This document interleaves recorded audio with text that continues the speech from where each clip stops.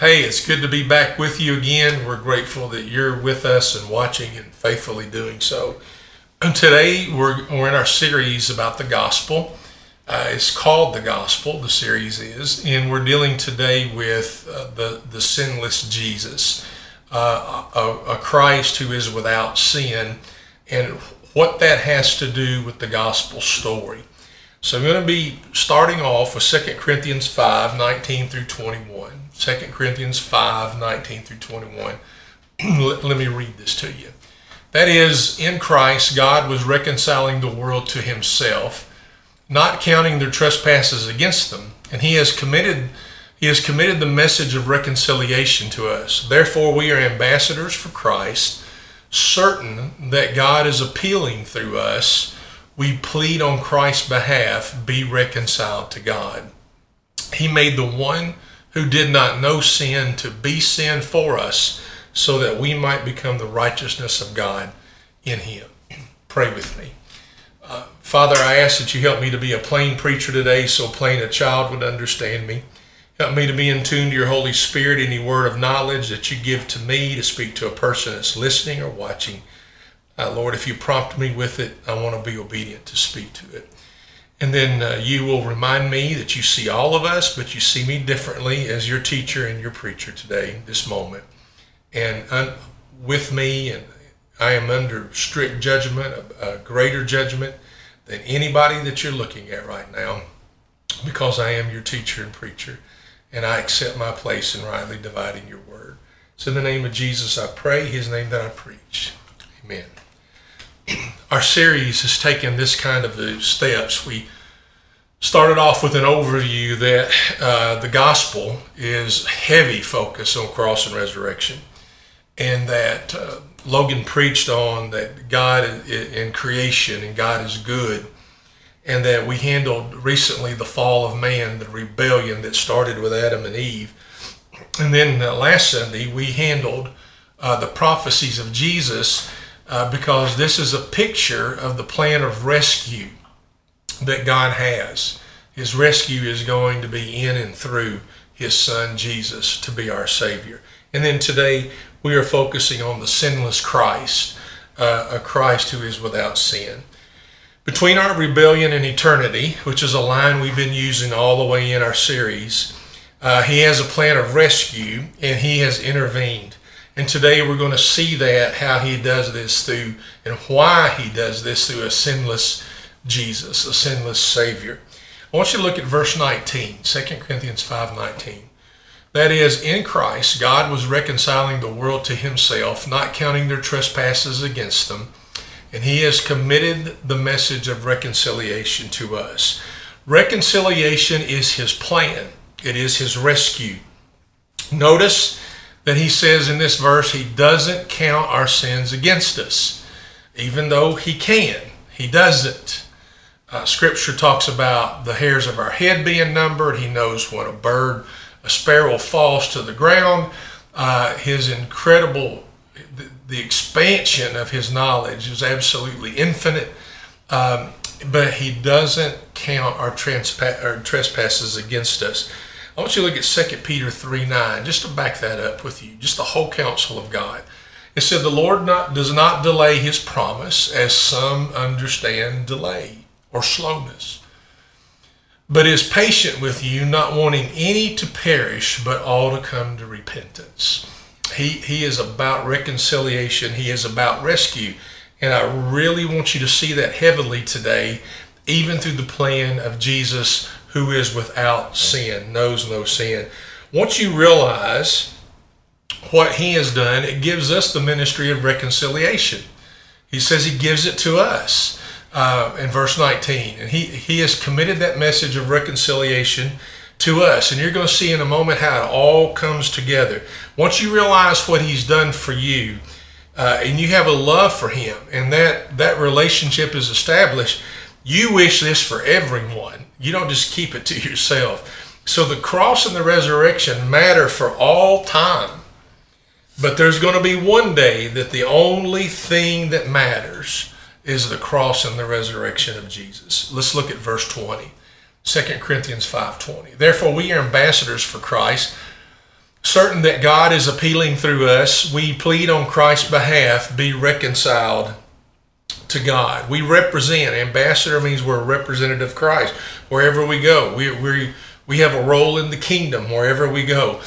And he's now making his appeal for people to be reconciled to him, even in and through our lives. With our words, he's doing that. We're an ambassador. We promote reconciliation. We promote rescue. We'll put this together for us and also our relationship with the Lord here in a minute. Verse 19 and 20, it shows that God is in the reconciliation business. He is in the rescue business. And he is in the business and the mission of rescuing you, of reconciling you. Verse 21, 2 Corinthians 5:21. This is our main focus. He made the one who did not know sin to be sin for us, so that we might become the righteousness of God that is in him. I want you to see, I picked this verse because it's mention of him not knowing no sin, but it really gives a broader picture here. I want you to look at 1 Peter 2:22. Simon Peter wrote this: he did not commit sin, and no deceit was found in his mouth. I want you to look at 1 John chapter 3, verse 5. You know that he was revealed so that he might take away sins, and there is no sin in him. I want you to look at John 19:4, and this is, the Lord had stood before Pilate, so we're in a court setting here. Pilate went outside again and said to them, look, I'm bringing him outside to you to let you know I find no grounds to charging him. It's important for us to be able to see other parts of Scripture that are absolutely bringing in that our Lord was a sinless man. Let's just get some common sense here for just a moment. Think with me just a moment. To be a perfect sacrifice, we've got to have a perfect Savior. Everything else in the Old Testament that was thought to be perfect still has some kind of a blemish on it. In other words, you gave the most perfect thing that you had when it came to a sacrifice. So to have a perfect sacrifice, we've got to have a perfect Savior. I want you to look at 1 Peter chapter 1, verse 19. But with the precious blood of Christ, like that of a lamb without defect or blemish, he gives the picture of being the perfect sacrifice for us. I want you to notice something in verse 21. He made the one who did not know sin to be sin for us. Jesus is not a sinner. Because he had our sin doesn't mean he is a sinner, but it does give the picture that he is a Savior. If you want to look at it that our Savior gathered all our sin and took it all on himself, I don't think there's a problem with that.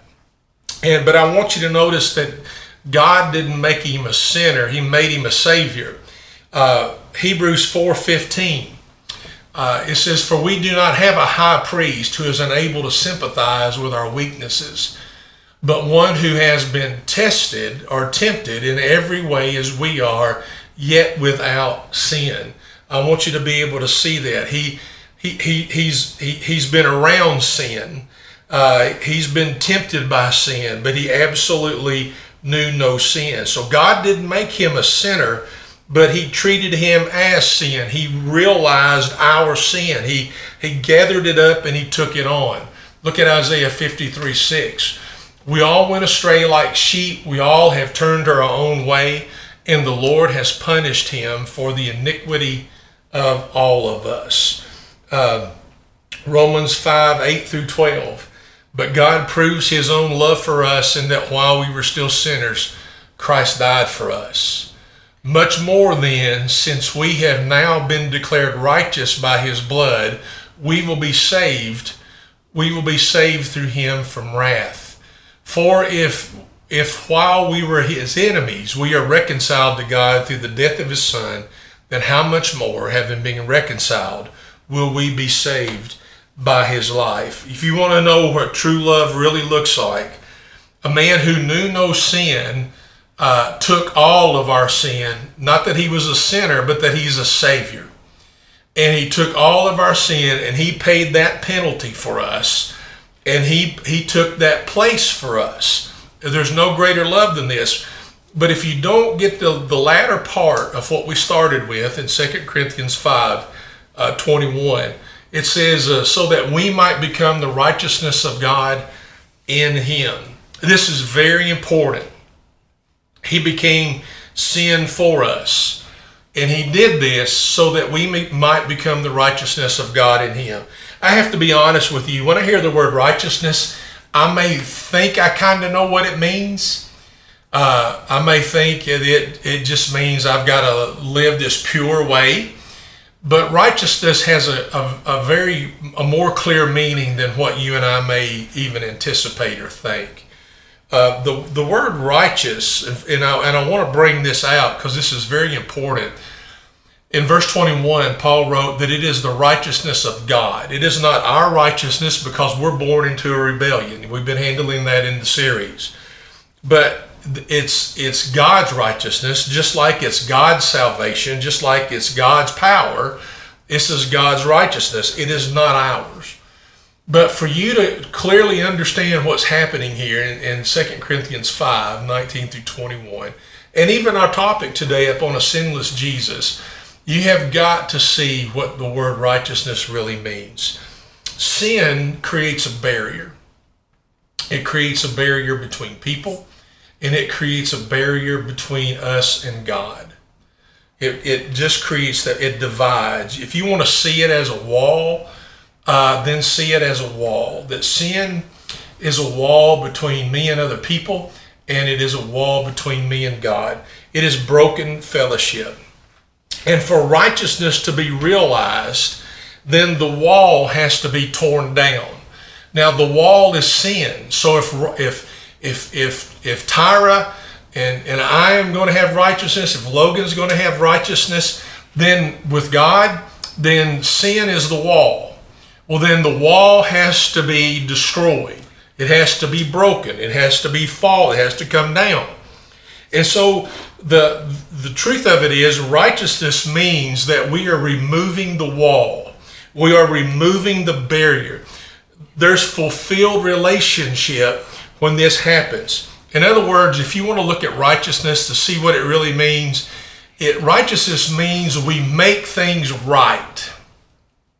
If there's something between me and Tyra, we don't work around it, we tear it down and we make it right. If there's something between me and Logan, we don't work around it, we don't try to work through it, we tear it down and we make it right. That's what righteousness means. Righteousness is not just this ideal of perfection or a set of rules. Righteousness is the walls are down. The walls are torn down. Everything is made right. So I want you to see the importance of a sinless Savior. If there's going to be a perfect sacrifice, then there's got to be a perfect Savior. And dying on the cross, taking the wrath of God for us, and he definitely knew the wrath of God, removing the sin, removing the wall that is between us and God, so that it could be made right, is righteousness. It's tearing down anything that is between God and others. So righteous living is living with the walls torn down, absolutely torn down. And God gives this picture of making it right, and by doing that, he is reconciling, he is rescuing. I want you to see a beautiful character of God, that what he is doing is he tore down the walls of sin between us and man through the sacrifice of a sinless Jesus. And a perfect sacrifice required a perfect Savior. And he did that for us. He tore down the walls. And you and I are to live in this righteousness with him. When sin enters our life, guys, we got to confess and repent and tear that wall down so there is restored fellowship between all of us and who God is. He desires a righteous, wall torn down fellowship with every single one of us. And I want you to see the picture of how a sinless Savior played in this.